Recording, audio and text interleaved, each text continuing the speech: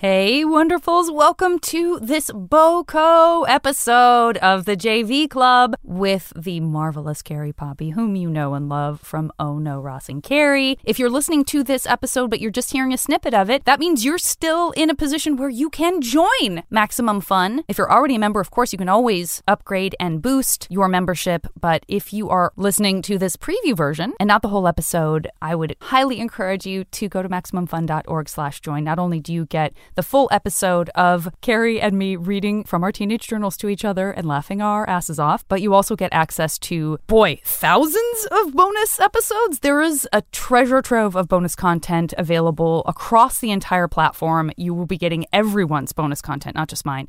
So thank you from the bottom of our hearts. We love you, we appreciate you, and enjoy this BOCO.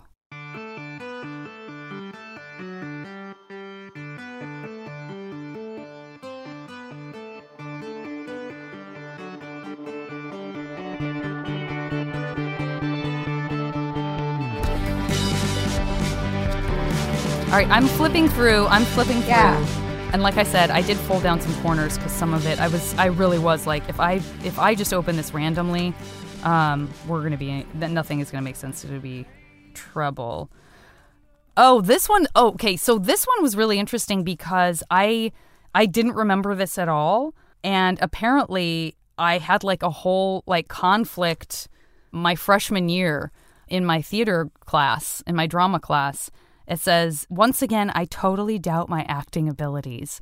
And again, it was the only thing I really felt like I could do. But by the time I was even just getting ready to go to college, I was like, I don't know, like, I'm not going to major in acting. What am I going to do? This is a fruitless job. Yeah. Like, it's not a job, it's not a job. There's a practical thing going on there. Practical thing.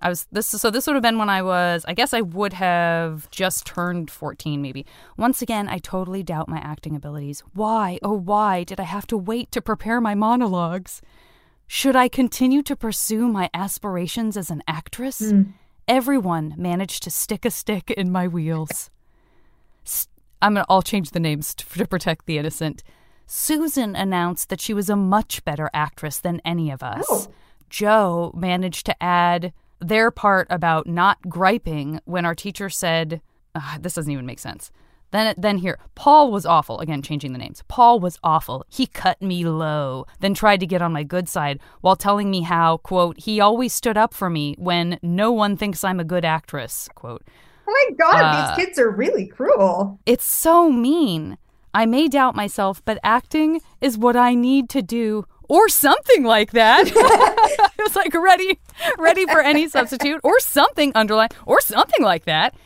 Shit, all I needed was to watch my self-confidence go to shreds at this particular point in life. God. Now all I need is for blank to dump my ass in the dust, which is bound to happen soon. This guy, when I was a freshman, he was a senior. We never dated. Like, whoa, we were not together. We did not hold hands. We did not kiss. We were just hanging out. But apparently, like, the second I saw his name, I was like, no. Like, I knew immediately. I was like, no, we never made out. Like, nothing. Okay. But apparently, I had convinced myself that, like, because we were hanging out after school. Yeah. Like, that's it. We were hanging out after school. Like low-key erotomania. Okay, yeah. Cool. Someday, underlined, I'll get out of all this bullshit and enjoy life again. It just hurts to know that close to no one thinks I can act. God! Seriously. I think I was the only person there tonight that didn't punch someone in the face. What? Someone that I didn't punch someone in the face. Like, make someone feel like people were all making each other feel bad. Metaphorical. Okay. I didn't metaphorically punch someone in the face. It's good to make your metaphors clearer. But yeah, okay. Yeah. Okay, got it. So that's, I felt like I needed to act or something like that. How old were you there? I would have just turned 14. Oh, wow. Okay. Like freshman year, would have just turned 14. Well, are you... the bullshit of my life. Oh. But it's kind of rewarding to see something that you're still doing. Oh my God, I actually wanted to do it that long ago. Yes, that is true, except for the giant space of time where I had zero confidence and zero interest in doing it. And like all that got filled in with other stuff. So it is satisfying to have come back around to it. But when I read that, I do think to myself, like, Oh, yeah. Like, I was so easily discouraged and so sensitive. Mm-hmm. And one of the reasons that I walked away from it when I was in college were in part because I had like a professor who, was like, meh, yep. You're not so great. Yep. And I was like, you're right. I'm not great. I don't need to do this. I don't need to do this. Yep. In fact, I'll leave this school. I'll just leave this school. In fact, I'll leave this town. Oh, man. Okay. Yeah, no. Yeah, just running away. I remember things like that, too. I remember at one point saying to my dad that, like, maybe I want to be a journalist. And my dad was like, that's as hard as being an actor. That's as hard as like you might as well be auditioning, and like pumping out headshots. That's so impossible. Which was a really like stellar insult because that is what I was already doing. I was in LA to be an actor. So it's like, cool. So all you're saying is like the thing you're doing is you're like, I think I found a more mature, grown up, thoughtful profession. And he's like, just screw stick it. With Pump out those headshots. Go back to the groundlings, kid.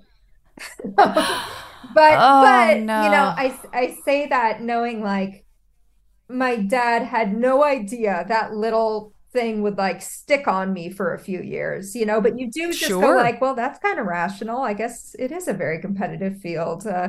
I mean, I don't think he meant anything by it, but yeah, those little moments just like stick with you. Yep.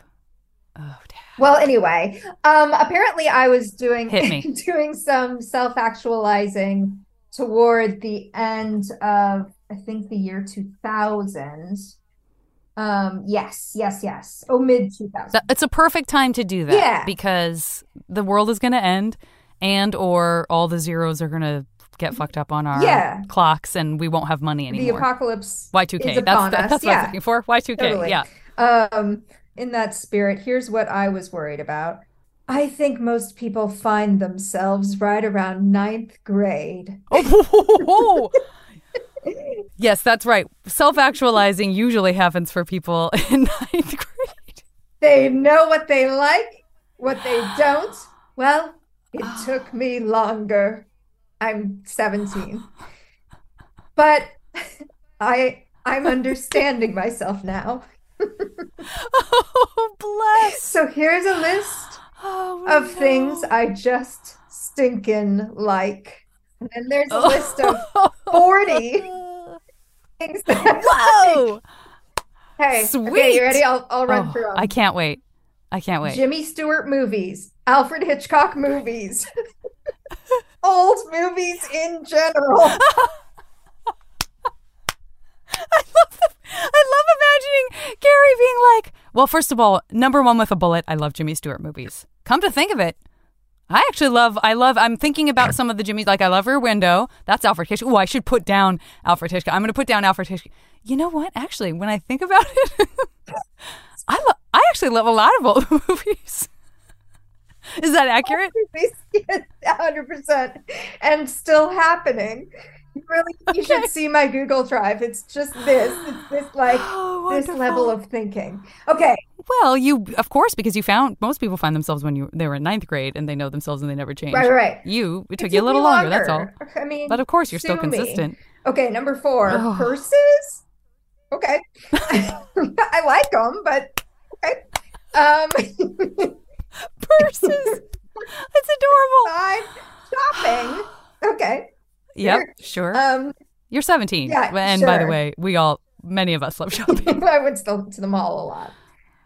But again, I like to imagine Carrie being like, I love purses. I mean, I love shopping for purses. You know what? Come to think of it, I like shopping. I wonder if we'll the find category that gets in bigger. all of these. I wonder if we'll find that little diphthong of thought. Yeah, exactly. Okay, I really like number 6. The idea of surfing. That's Oh No, Ross and Carrie. Ever. That's this is it. This touched is a surfboard? No. But that feels like the germ of like, oh, I'm tired of being interested in things that I don't ever try. Like, oh, okay. This is a concept out here. Yeah, okay. You know what I mean? Yeah. Am I going to leave it out here, or am I going to be like, no, I'm plowing straight into it? Oh, yeah, I like, love that. Come what may. Yeah. The idea of surfing. Never did it. But I think you'll really like number 7, Hawaiian stuff. Oh, Never been to Hawaii. You did it again. You did it again. If I could broaden out for a moment from surfing, I love Hawaiian stuff.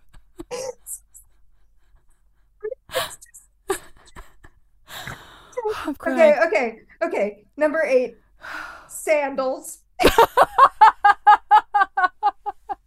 Not necessarily Hawaiian, so you need to separate them. Fine. Sandals. Eloise. Eloise. Yeah. Like Eloise the character. Great. She lives in a hotel. Hotel. Great. Okay, number 10. Meg Ryan. Oh, so good. Of course you do. She's Meg Ryan. Of course she's got to be on the list. That's beautiful. Yes. Sure. Yes. Now, what do you think will be number 11? Please don't say Meg Ryan movies. No, but you're close. Nora Ephron. It's a boy. Please say Tom It's Hanks. Tom Hanks.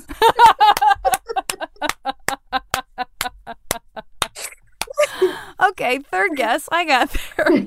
Number 12, plays. Solid. Place. Solid take. Solid. Number 13, staying home and reading. Oh, yeah. Number 14. And that's something that Sleepless in Seattle would do, by the way. Yeah. As if her character name is Sleepless in Seattle. We all know what I'm talking Maybe about. That's why I of like course her. she's going to stay in and read. Oh, totally. Or the You've Got Mail character, even more so. Or the You've Got Mail character, 100%. Meg plays adorable, intellectual, I decided to stay home and read. Totally. But I'm not going to well. be pegged down to just that. What do you think is number 15 or 14? Okay, staying home and reading. You've already said plays. Part of me wants to take that outside and have you be going to plays. I don't know. Is it another activity, or is it like it parallels staying home and reading? Okay. Going to the library? Going to the park and reading.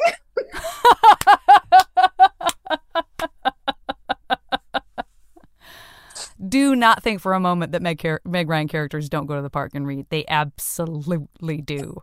They absolutely do go to the park and read. Of course they do. I never would have noticed this couplet quality of my thinking. Oh, God, it's wonderful.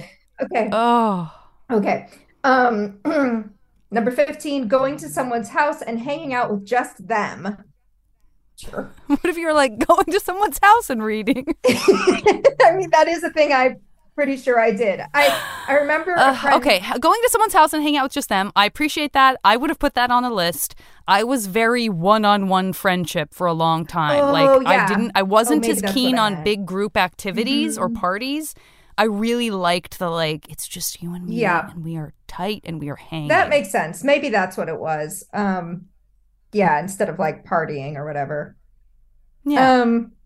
Number 16, San Francisco. Okay. 17, Daisies. Good. Number 18. Okay, so the couplet is San Francisco and Daisies. Okay. That's there. Okay. Because that's beautiful hippie, flowers. Yes. That is definitely the vibe I was trying to set around this period as well. Okay, sorry. What was after Daisies? Lotion.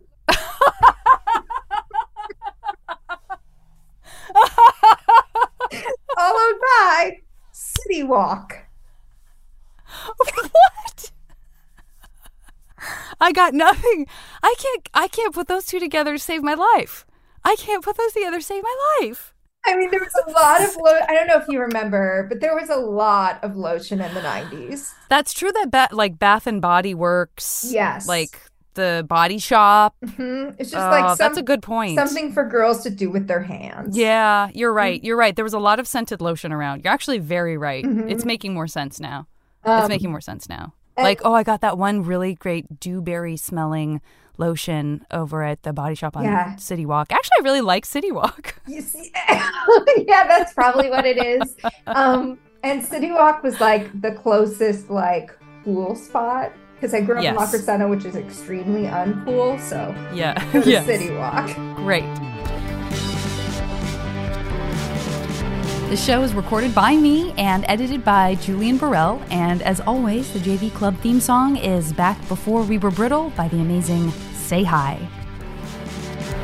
Hey, remember when we could save kittens from trees or lunch on skyscrapers, bring the villains to their knees? Maybe we should move someplace new and build time machines to go and get us back. Back before we were brittle.